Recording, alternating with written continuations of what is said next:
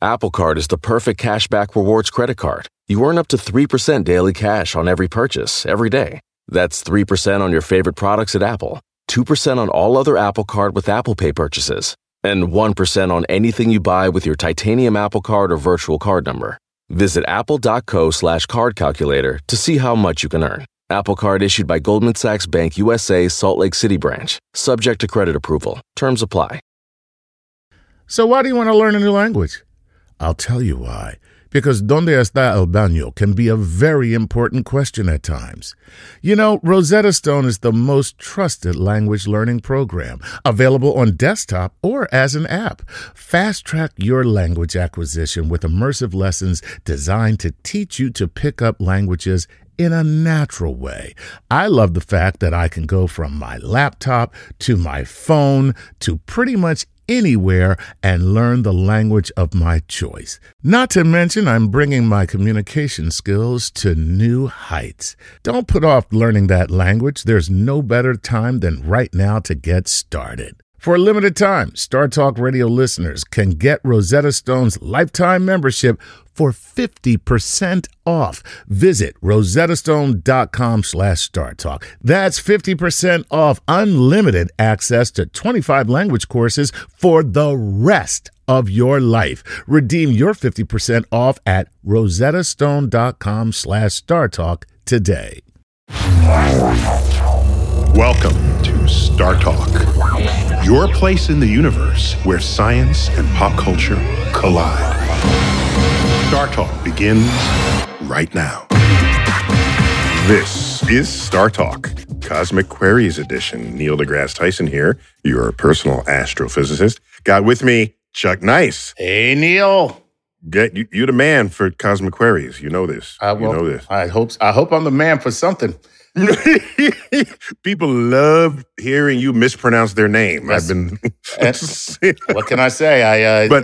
I have to tell them it's not on purpose, and they don't believe it. They think you're better than that. No, and then you're just messing with them. Well, listen, I appreciate your raised expectation, and much like my parents, you will find that I will not meet those expectations. Every comedian says that about their parents, I'm sure. Oh God, yes. So, Chuck, you know, we had Brian Cox on for Cosmic Queries, and people went ape over that. Super popular. How you doing, Brian? Very well, thank you. And well, Chuck can't pronounce my name wrong, can he? That surely I've got the short possible. It's so true. However, Brian could happen. I'll go with that. It sounds exotic. Yeah. So let me remind people: Brian Cox is a theoretical particle physicist in the UK, and he has a huge public following, having hosted many programs on BBC. I forgot all the names because they blend together. Is it like the solar system universe?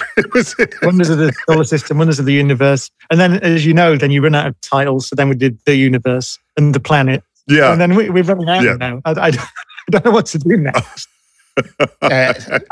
Maybe you should. The next show should just be like, "Look, it's me, Brian." That's all. Come on, you already know it's me, Brian. Cosmos. So I can't have that. So I don't know. Yeah, right. You can't use Cosmos. Right. But I think between Brian in the physical universe and who's everyone's favorite grandpa in the UK who hosts the shows, all the naturalist. Sir David. Excuse me, Sir David. Oh, that's right. Indeed. Indeed. As we look upon the frozen tundra, we see here the majestic bobbin as it makes its way. No, that's good, Chuck. Yeah. Good. Yeah. Everybody loves Sir David Attenborough. Yeah. So the two of you basically split the natural and the physical universe in your public presentations of it, and it delights everyone. But I happen to have you on the show specifically for your expertise in cosmology and in relativity, black holes, Big Bang, particle physics. And because this goes beyond where I have total control. over what I know. And so it's hell of a lot harder than capuchin monkeys. Okay, take that, Sir David. I don't know. I would say one of the simplest things from the outside, anyway, is a black hole. Right? It's a very, very simple equation that describes it. Whereas a monkey, it's a very complex thing. No one will ever understand the monkey. Black holes don't throw their shit at you. There you go. or rip your face off while you're looking at it. So Chuck, we've solicited questions from our fan base. Yes, and I'm delighted about this overlap. I mean, Brian and I are just trying to bring the universe down to earth to whoever is going to listen, and we'll just keep at it, until, for all our natural days. So Chuck, give it to me. What do you have? All right, this is Jennifer Gilday. She says, hello, Dr. Cox, Dr. Tyson, and Dr. Lots of Laughs. A question from my son, Colin. Dr. Cox, can you tell us more about the theorized near destruction of Earth and what stopped this catastrophe just after the Big Bang? And could such a disaster ever be caused by the Higgs particle in the future? Is there any way to detect when or if such an event might occur? Now, there are many things mixed in that soup right there, and many of them are way, way apart on a timeline, but there you have it. Wait, let me tighten that a little. Yeah, go ahead. Does the Higgs boson, delighted that it got discovered at CERN, or weren't you affiliated with CERN? Is that right? You had an appointment there? Ooh. Yes, right. Yeah, it's on the Atlas experiment. Beautiful experiments. Beautiful. And in fact, there's a fun rap video that describes the experiments that are conducted at this European organization for nuclear research, and they describe the Atlas experiment in this rap video. It's great. Yeah. You've seen it, I'm sure, Brian. Yeah, it's magnificent. Atlas just to set this. It's a huge camera, basically. So it's one of the big detectors that observes these high energy particle collisions that the Large Hadron Collider generates. And those are the question. The one way to think about it is that it recreates the conditions that were present less than a billionth of a second after the Big Bang. Yeah. So what's interesting is you can create something even though we weren't there for it. We can simulate it, not just on a computer, but in real life. Yeah. Which is so this Higgs particle. Just give us like a minute on the Higgs particle and the Higgs field, and then I'll come through the back door into that question. So the Higgs particle, it was theorized actually back in the 1960s. It's a remarkable story because it was a mathematical way of giving the fundamental building blocks of the universe mass. So for the electron, for example, or the quarks that build up protons and neutrons. So at a fundamental level, it was difficult to write down mathematical equations that describe nature as we see it without doing something rather clever. You can't just stick the masses of the particles in. And remember, the mass of the electron was known since 1897 or something. So we know this thing has mass, but it was very difficult. And so wait, but Brian, wait, just a moment. It's already a big step to think to ourselves that the mass comes from something, right?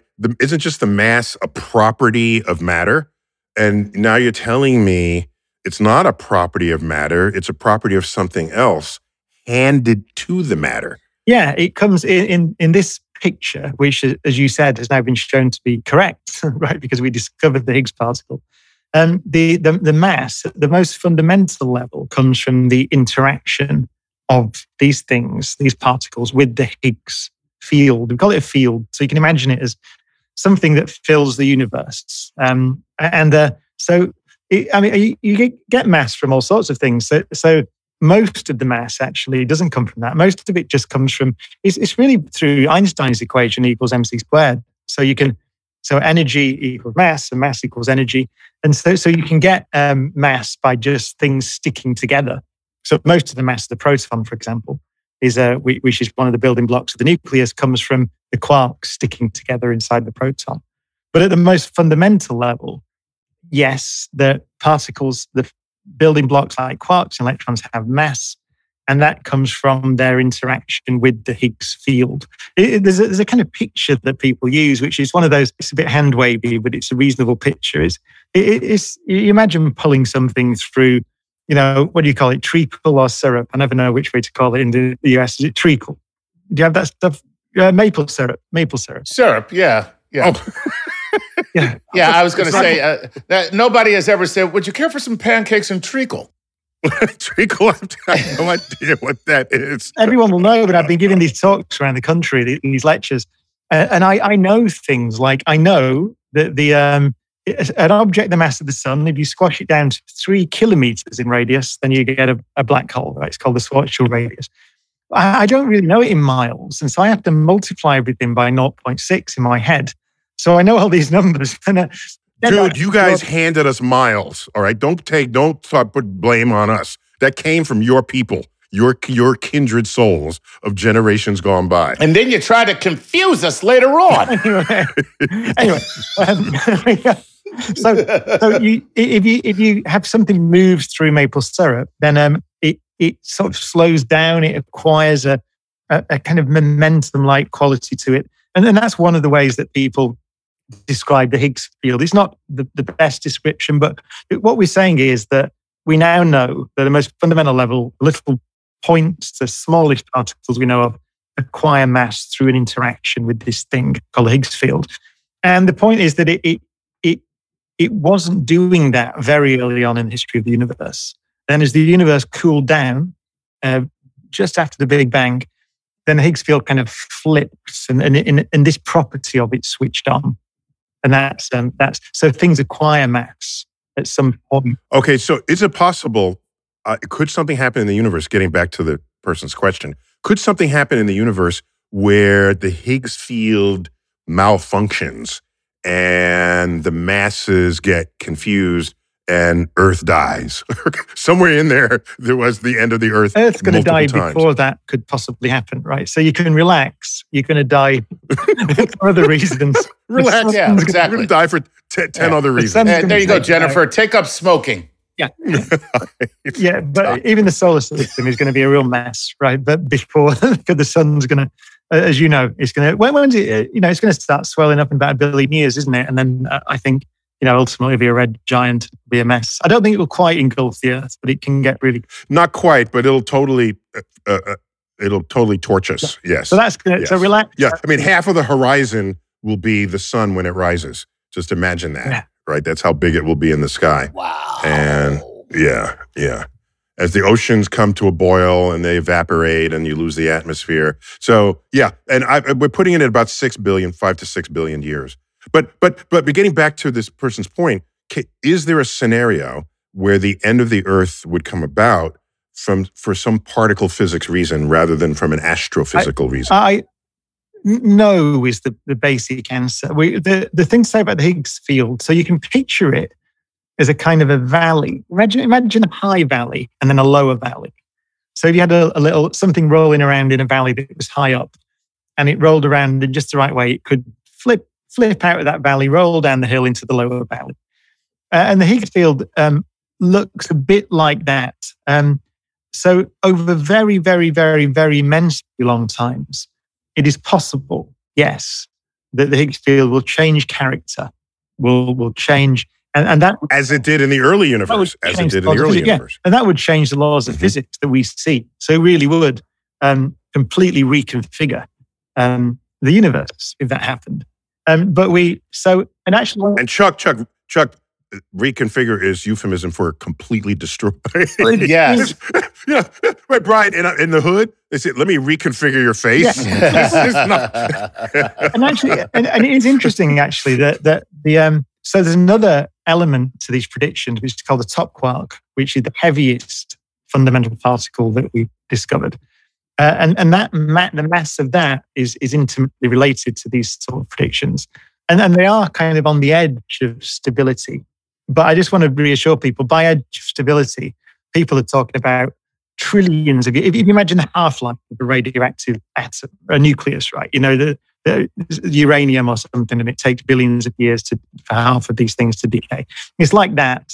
So you're talking trillions of years before you have a a chance that this thing sort of reconfigures. That's basically the point. So it's not something that some people should worry about, which is why I say that, no, that's not going to destroy the Earth, because it's not going to happen on timescales to that length. What's interesting to me, if in trillions of years the universe reconfigures, it could reconfigure to a whole other combination of laws of physics, right?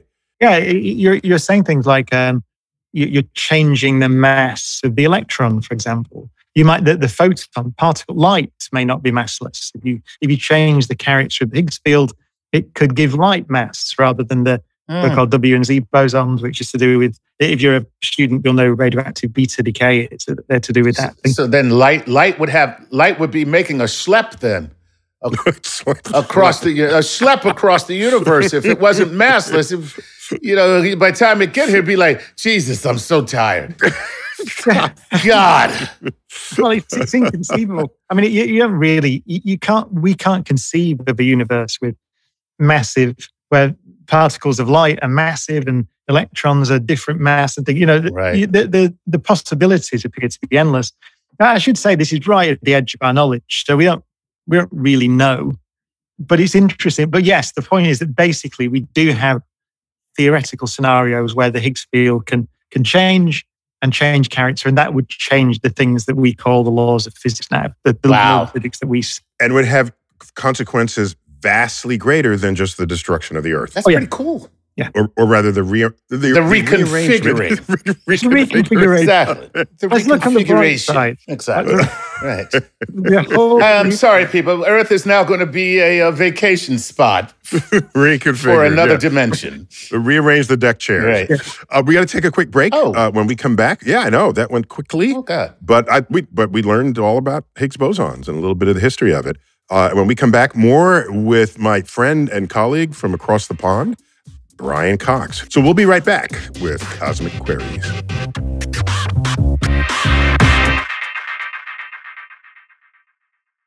Sleep, grocery shopping, themselves, just a few things working moms seldom have time for. And during tax season, you can add taxes to their list. So for all you working moms, make the easy switch to H&R Block and have an expert make easy work of your taxes. H&R Block guarantees your taxes are 100% accurate and your max refund or your money back. Plus, with their no surprise guarantee, you'll always know the price of your tax prep before you begin. You can even have an H&R Block tax pro do your taxes in a Block office or online from the comfort of your own home.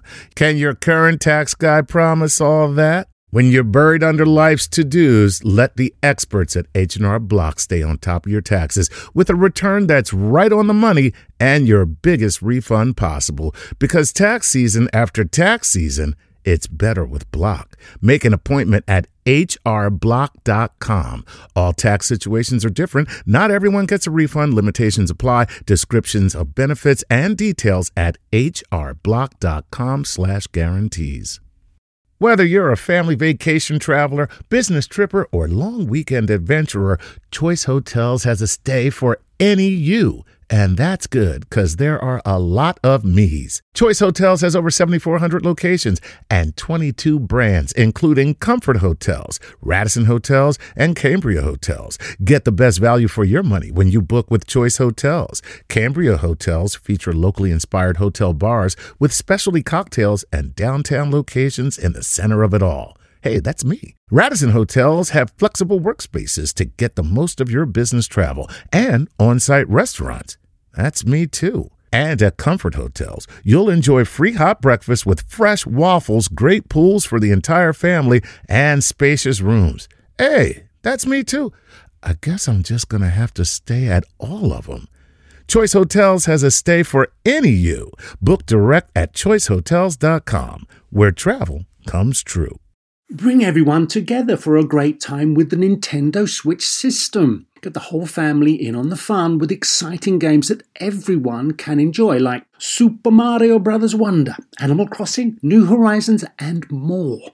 Nintendo Switch has 3 different play modes all in one system. Play in TV mode, tabletop mode, or handheld mode when you're on the go. Visit nintendo.com/US/switch to learn more. Games rated E for everyone. Hi, I'm Chris Cohen from Haworth, New Jersey, and I support Star Talk on Patreon. Please enjoy this episode of Star Talk Radio with your and my favorite personal astrophysicist, Neil deGrasse Tyson. We're back. Cosmic Queries. Of course, I got Chuck Nice on this. And I have to call him a special guest, Brian Cox. We don't get him often. Brian Cox, a friend and colleague and a physicist extraordinaire. Now, we just spent the whole first of 3 segments talking about destroying Earth with the Higgs boson. Yeah. So, Brian, my favorite analog for the Higgs field, did I tell you this? It's if I'm in LA, I refer to the Higgs field is like a party field in Los Angeles. Okay, so you go into a party and nobody knows who you are, and you have to get to the bar, which is at the other side of the huge room. And you could just walk there and get there pretty quickly. But Beyonce enters and people crowd around her, and she can only move much more slowly to the bar. So she has a much higher party mass than someone that nobody's ever heard of in Los Angeles. So is that an exact mathematical analog? It's a really good analogy. It's the interaction that causes the mass, delivers them. Correct. And it's different from your molasses because your molasses probably has sort of the same formula for the force on it. I mean, maybe that's also true for the Higgs boson. I don't know. But the what is it? The V squared resistance to motion, like air resistance, right? Yeah. So, but here it's in the party field. You're right. They're one-on-one interactions that completely define everything about it and who gets to the bar faster. So Beyonce never gets to the bar. Right. That's how that works. And that is why, based on my career, I am drunk. Because you got to the bar real fast. I can't even get away from the bar. It's like couldn't get to the bar fast enough. Who's that guy? Nobody knows. So give me another one. What's the next question you got for us? Elaine Brideau says, "Hey guys, Elaine here from Montreal, Canada. All right. Why do we say that nothing can travel faster than light when the universe is expanding faster than light? And entangled particles communicate with each other faster than light. And also, when we say that a black hole is so dense that even light can't escape it, well, it makes it sound as if there is actually light inside the black hole trying to get out. But to me, if a star gets spaghettified and reduced to a stream of atoms while entering the black hole, there is no fire in that light going on. Only atoms. Am I right?" So there, Brian. Well, let's take the one which Neil can talk about as well. Let's say the easy bits first. So often we describe space-time this as the fabric of the universe. The title of Brian Greene's great book, right? The Fabric of the Universe.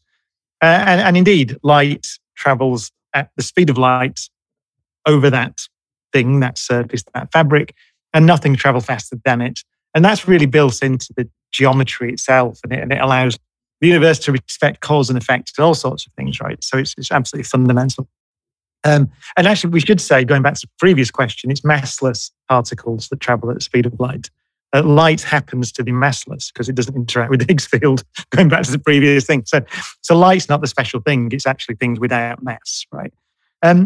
But the expansion of the universe, you really can picture it like a sheet. Right? It's often described as a rubber sheet, just a stretchy kind of sheet. And it stretches. And so the distance between 2 points increases over time. If you just stretch any old thing at a constant rate, but it's very big, then if you have very distant points, then they recede from each other very quickly. And indeed, no matter what the expansion rate is, you can get so far apart that these things will be receding from each other faster than light.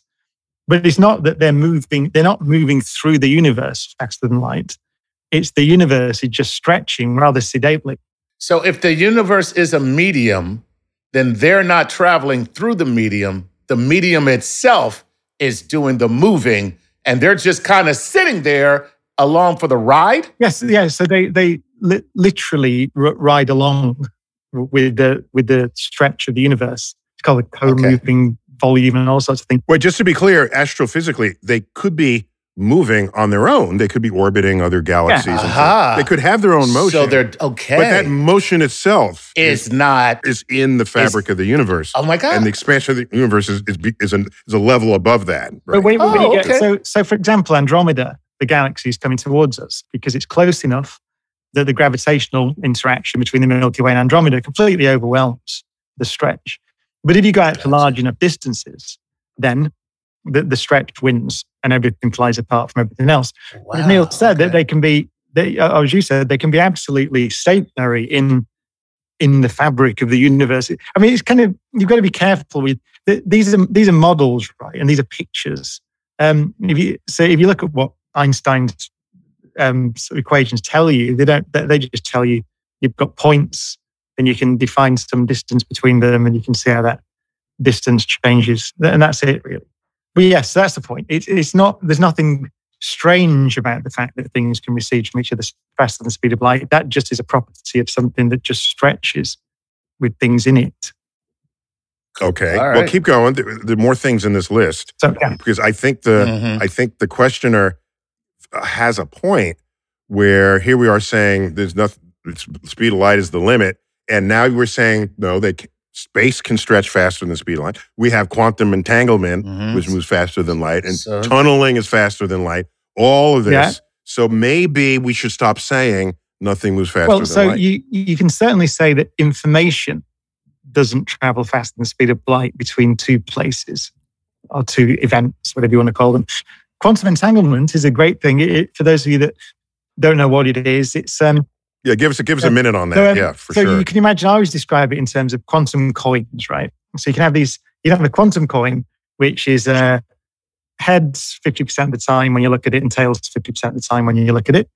But the key weird thing about quantum mechanics is that it will not be heads or tails until you look at it. And we can have a huge philosophical discussion about what that means. And there's a whole literature on it, but just that's the way that nature behaves, right? So the coin can be both head. Oh, by the way, just to be clear, Brian, just because we don't want to mislead people here, it has nothing to do with your eye-brain connection. Right. Exactly. Right. Yeah. It's not that you look at it, it's that if you make a measurement of it, no matter what's making the measurement. 100% correct. Very, very important. It has nothing to do with your consciousness or anything else. Okay. So an entangled state of two quantum coins. And I do this in my live show, actually. I write it down. You can have a pair of quantum coins and they can be in the state heads, tails, plus tails, heads. Heads, tails, plus tails, heads. So that's what they are. If you look at them, right, with the caveat you said, if then they could be heads, tails, or tails, heads. Never heads, so they're tails, tails.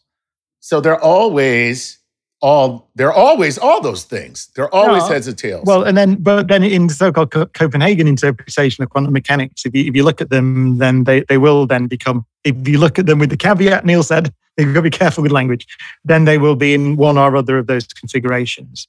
Wow. The key thing about entanglement is you can separate those coins then, but they're still in that entangled state. You're very careful about it. And we've done this. Quantum computers work like this, right? So you separate them, they're still in that entangled state. And then as the questioner said, it is true. You then make an observation of one of them. Then it turns out it's heads. Even if it's 1 billion light years away, the other one's then tails. Because that was the state it was set up in. If that one's heads, that one's tails. If that one's tails, that one head. So that's quantum entanglement in a nutshell. And it is indeed, Einstein called it spooky action at a distance. He didn't like it at all. Spooky. So there is, however, the really important thing to say is you can't signal using that process. Even though you might intuitively think, I could send Morse code or something. I could send dots and dashes. I could say yes or no. Immediately across the universe, I could answer a question, yes or no. You can't with that. It's really built into the structure of the theory. So even if you might think that the spirit of relativity is being broken, the letter of the law is not, because information doesn't travel faster than the speed of light in that sense. So So what about all this talk about the future of entanglement possibly being the foundation for encryption? Oh yeah. So it's often described. If you think about that entangled system, it's a very rich system. It's much richer than just 2 bits. They're called qubits, these things. And then it's much, you gave the simplest possible case. Yeah. And so it's generally you can entangle things, photons, for example, or electrons. You can entangle them. And the point is that the structure, the information potential, if you like, is much richer. Entanglement's often in quantum computing is called an information resource, right? So you're right. So you can do things with this. You can build very powerful computers. They're very good at certain things at the moment, one of which is breaking encryption, right? They're extremely good at factorizing large numbers, which is what our banking is built on.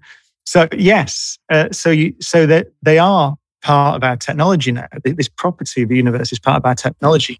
Oh, by the way, Chuck, do you know who has the world record for most distant entangled particles in the world? No. China. Someone asked me that the other day, and I didn't know what the distance is. Oh, so they've done it from Earth to orbit. And China did it. So it's the Earth orbit distance, and they've also done it in fiber optics, which I think is harder, right? Because it's not just open air, so to speak, and there could be more ways to break the entanglement and preventing the great distances. So unless I saw there's 50 kilometers entangled via fiber optics, which means this could work across a city scale, for example. That's amazing. Yeah. But I'll tell you how, it's a very good question, because how difficult it is to understand, really fundamentally. There's Leonard Susskind, who's one of the great black hole theorists, a great theoretical physicist, who wrote, by the way, a brilliant book called The Theoretical Minimum.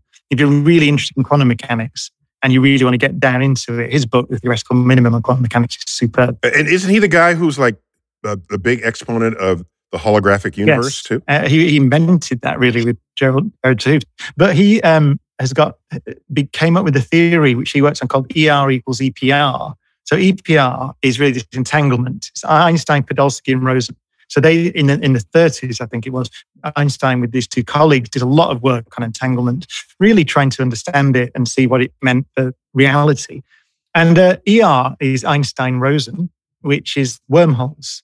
So there is a picture of quantum entanglement, which has come to the surface in trying to understand black holes, that you can picture these things being separated by, as I said, light years, these quantum coins or whatever you want to call them, being linked with a wormhole, which links them together.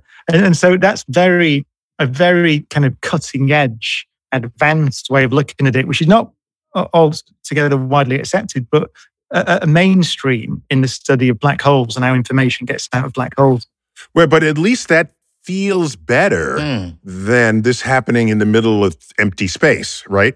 I mean, if you connect him with a wormhole, however exotic that is, I can feel that, all right? I'm with you on that, all right? And then the structure of the universe is all connected by wormholes pairing up entangled entities. What we're looking at is something called emergent space-time, which is very cutting edge. Sean Carroll, actually, you will know, wrote a good book on this. Sean Carroll's a physicist at Caltech. So this idea is that space-time emerges from quantum entanglement. So I think it's true to say the general view now on the cutting edge is that entanglement and space and time are intimately linked. And we're beginning to... So you're losing me on... I know I don't want to take up the show because now I'm lost on the... I am lost on this entanglement and the black holes, because you're talking about, what she says in the question here is, you're talking about spaghettification, it's reduced to a stream of atoms, and then you were talking about the information coming out. So maybe I'm too sci-fi in this reconstruction of this information. How do you do that without losing all the information? If you come down to the atoms themselves get broken apart, I don't understand how that would actually, that entanglement would then be anything on the side of reconstitution. What would it be? It would just be a big mess. It's a brilliant question. And Oh my God, it is? See? Wait. Chuck is about to pop right there. Okay, no, I'm just saying, like, don't be afraid not to know what the people are talking about, because you might end up asking a brilliant question. But Brian, we got to take a break. When we come back, we'll pick up and see if all of Chuck's gaskets were blown. All right, we'll be right back with Cosmic Queries with Brian Cox, just blowing our mind as he can do on Star Talk.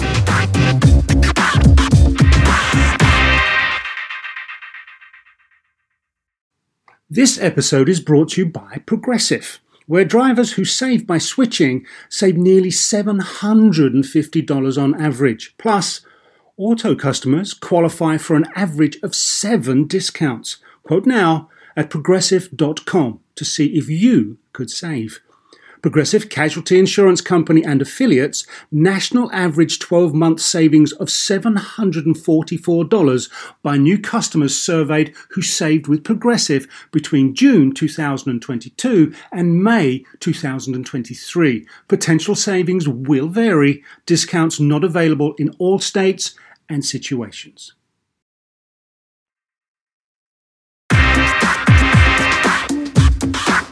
We're back to third and final segment, Star Talk, Cosmic Queries, Brian Cox, a physicist extraordinaire, just helping us decode the universe, one particle at a time. And Chuck, if you were with us, Chuck blew a gasket at the end there, trying to understand what happens if particles go in a black hole.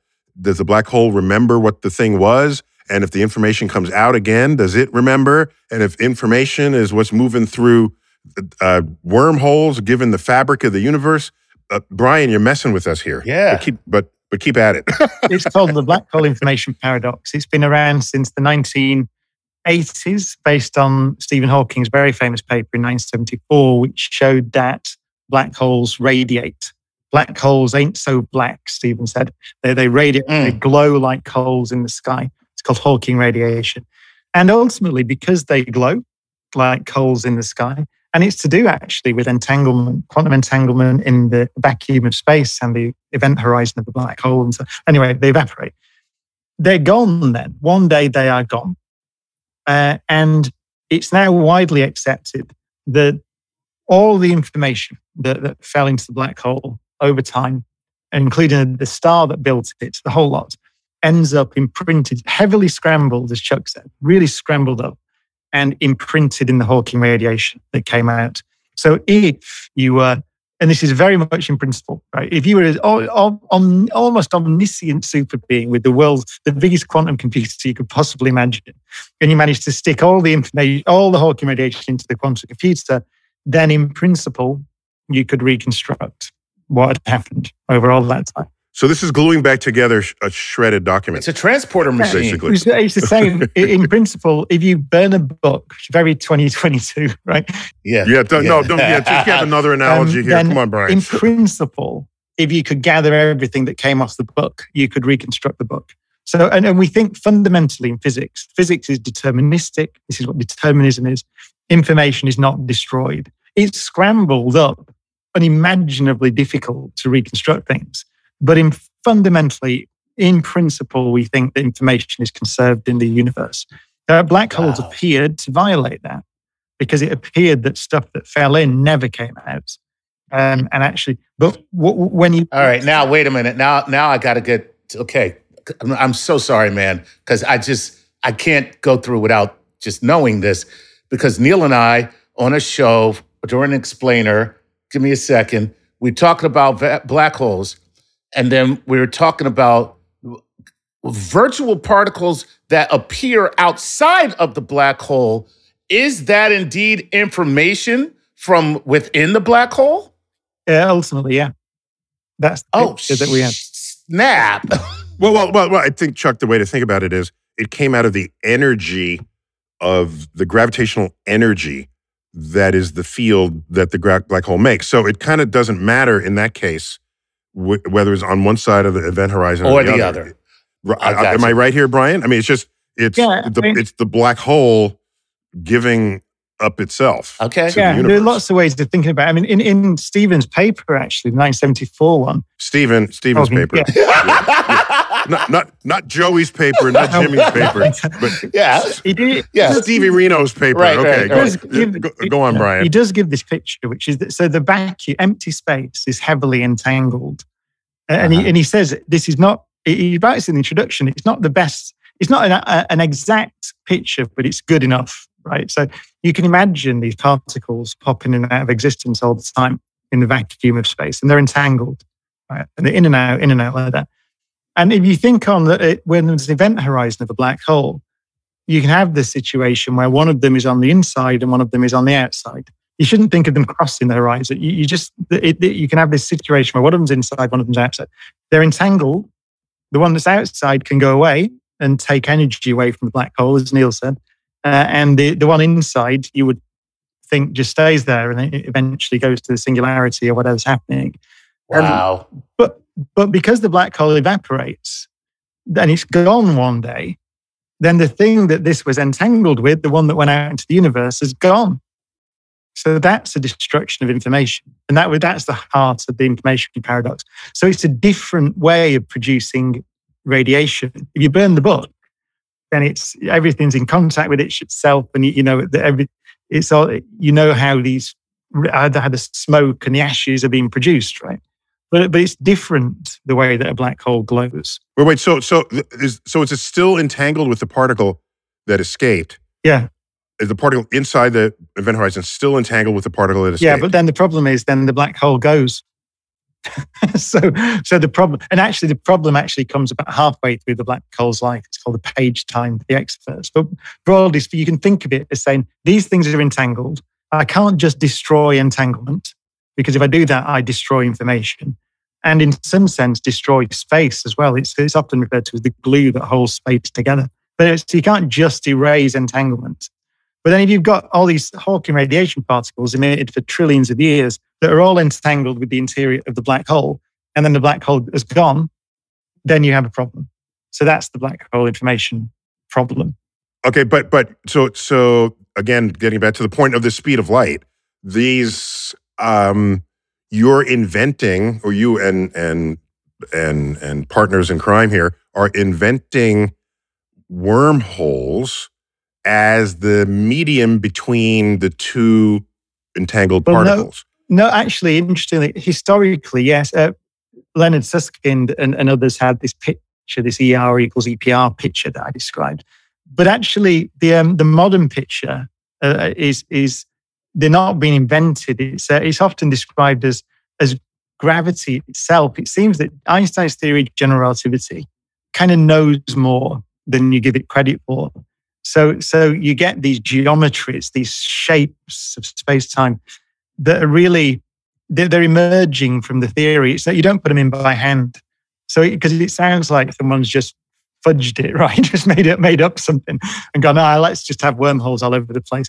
That's really not how it's happening in the calculations. People are doing calculations and then it's beginning to look like there are wormholes backing up this speculative idea that was offered a few decades ago now. So that's the way it's going. So what blows my mind is the idea that things we just accepted blindly as that's just how it is. And when you accept something as how it is, you no longer ask a deeper question. And you just content with all that. It's curved space because, matter curves space. Space tells matter how to move. And we're done here. On to the next problem. And you kept thinking about it. Wow. You and your peeps kept thinking. It. I mean, it's not me. I should say it was initially. It was you. Take credit. They're not here. Brian, they're not here. Just take the credit. They're not here. Who cares? Widely said that, sometimes we tell these stories in physics, don't we? We glorify people and we put them on pedestal. Yeah. But it is widely said that Stephen Hawking initially asked this question. So he really pushed it and said, my calculation from 1974 suggests that black holes destroy information. And he really pushed it. And people like Leonard Susskind and Gerard 't Hooft initially, was a Nobel Prize winner, really pushed back against it. And that was the beginning of this field in the 80s. But you're right, it's people just not saying, it doesn't matter. It's a fundamental clash of principle between quantum mechanics and general relativity. That's the value in it. And just to be clear, when scientists disagree, that's a fun fact, because something's going to break, something's going to be discovered, some new data is going to reveal. Intellectual cage match smackdown. It's the most wonderful thing. I mean, everybody who worked on it from the initial moment that you dream of discovering a fundamental problem with your world. As you know, Neil, that's where it gets exciting. I was wrong. There's something wrong here. And the difference. So here's a question for both of you then. Do you, as a scientist, think that when someone comes up and disproves something or proves something else, one or the other, that your wrong supposition made that happen? Is it like everybody gets to take credit? Or is it because... I'll take that first. Okay. So I want to get Brian's reaction to that. It's possible to be interesting and wrong, okay, rather than uninteresting and wrong. All right. So the geocentric universe with Earth in the middle, that was interestingly wrong. All right. They were trying to fit things, and that had a lot of intellectual capital invested in trying to understand it, but it posed the problem that attracted people's interests. And so anytime we talk about Copernicus, we also talk about Ptolemy, right? He's in the conversation here. So Brian, people who you have to stand on their shoulders even to say they're wrong, that still has huge value, right? Absolutely. As I said, Stephen Hawking initially, he had a bet with, I think it was John Preskill, who's a very famous quantum information physicist, and our physicist who works on black holes. They had a bet, and Hawking bet that information was destroyed in black hole evaporation. He then conceded, after some work by Maldacena actually and others, he conceded, this is the holographic stuff, you mentioned holography, it came from holography, this. So he conceded it and said, I was wrong, and he was delighted. He changed his mind, and the bet was that he had to give John Preskill some encyclopedias. So they had a bet on encyclopedias. John, being American, wanted baseball encyclopedias, and Stephen was going to get cricket encyclopedias. And in the last edition of A Brief History of Time that Stephen added to, there's a great story at the end where he said, he had to give John Preskill the baseball encyclopedia. And he says in Brief History of Time, given what we've just discussed about, the things and the ashes and the smoke and all the information, he said, I should have given them in an urn and burnt them. And then, oh my gosh. All the information would have been in the ash. The ashes of the encyclopedia. He said oh my gosh. Well, there's an example of, first of all, Stephen Hawking's great humor, because he was extremely funny. But secondly, it shows how delighted he was to have to change his mind, after on a position that he'd held for decades, actually. Oh, yeah. Very cool. I would add that reporters writing about scientists and people, there's this sort of belief out there that we all just want to agree with each other, right? And don't want to rock the boat. They talk about a person's cherished theories. They don't want to give it up. And the best of the scientists would just as soon have it go away if it's replaced by something amazing. And let me tell you this, Brian, if I won a bet that was that fundamental about the operations of the universe, I would have come up with something a little more interesting than encyclopedias. I'm sorry. They all engage in ridiculous bets. And the point is, as you said, though, the reason they do that, all this community of people do it, is because you don't want to be right. You just want to understand nature. Yeah. Right. It doesn't. Wow. No one cares. You know what? I say that to my wife every argument we have. Every argument. Look, I don't want to be right. I just want to understand. Okay? What the hell are you talking about? What are you talking about? Well, you can liken yourself to Stephen Hawking and Kip Thorne and John Preskill. All right, quick. We have like 1 minute left. I can't believe we only did 3 questions this whole show. I know.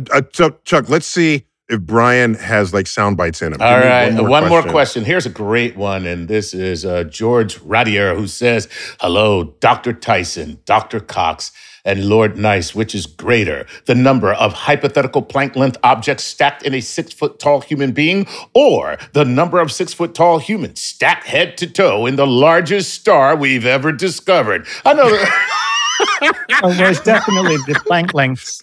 Planck's going to, no matter, he didn't even have to finish that question. Right. But the number of humans you could possibly stack in the universe, then it would be the number of humans, because there's a finite number of Planck lengths in a human, and there's quite possibly an infinite number of humans you could stack in, well, in the observable universe. It's a good question. Now, that might be... Yeah, then there's an edge to it, yeah, in that sense. So 43 billion light years out to the horizon. Then how many 6 feet? What's 43 billion light years divided by 6 feet? There you go. George, I gotta tell you, George, if you're listening, I gotta tell you, you did it. You finally see what it takes to get two scientists to just go off in a tangent. Like, I mean, my answer would have been, bro, stop smoking so much weed. That would have been my answer. And you two were sitting there just like, well, you know, the universe does have an edge, okay? Well, yes, 43 billion light years, exactly. So, Brian, take us out with your best attempt to get people to appreciate how small a Planck length is. Yeah, there you go. Take us out with that. It's I haven't got the numbers on the top of my head. I should know how many Planck lengths cross a proton. I do know that, and I've forgotten it. I've forgotten it. Man. You know what? You know what? I forgot too, Brian. Chuck knew it. You know what? It's just, you know, silly little information like that just seems to slip right out on him. I know. I absolutely know it because I've written a book on it. And Okay, that's awesome. Okay, but what happens, Chuck, that means in this show, we just drain Brian of all available knowledge. And he's this pile of weeping goo on the other side here. He's got nothing left. Okay. That means 35. we should end this 10 right to now. minus 35 meters, isn't it? Right? It's 10 to minus 35 meters. That's 35 knots. So you wanted a meter. If you wanted a meter, this is right. 10 meters. It'd be a million. Wow. Planck lengths. That's right, isn't it? Yes. 10 to the 36. So there you go. Okay. So we've got a million Planck lengths in 1 meter. That's about right. It's about 1.5, whatever, something like that. Once you start using exponents, I know that I don't understand the number. I know I can't conceive of it at that point. It's like, what would a distance? Give me a distance. We will leave. Oh, and I'll leave you with one thing here.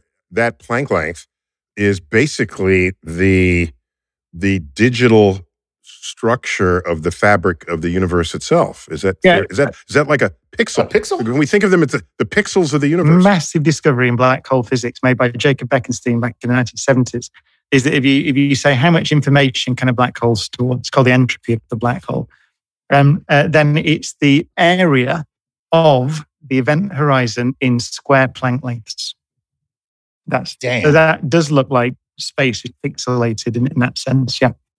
Wow. Yeah. Okay. All right, dudes, we got to end it there. So, Brian, I know you on Twitter as Professor Brian Cox. What are you on Facebook and everywhere else? Prof. Brian Cox on Twitter at Prof. Brian Cox.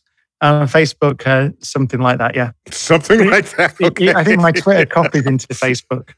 I should do more Facebook, you got it. Because I think Twitter now is just people shouting. It's a cesspool. Small sentences at each other. So there we are. Yeah. All right, and Chuck, we can find you. Chuck, nice comic. Yes, but usual. I'm going to change it to Black Max Planck. Okay.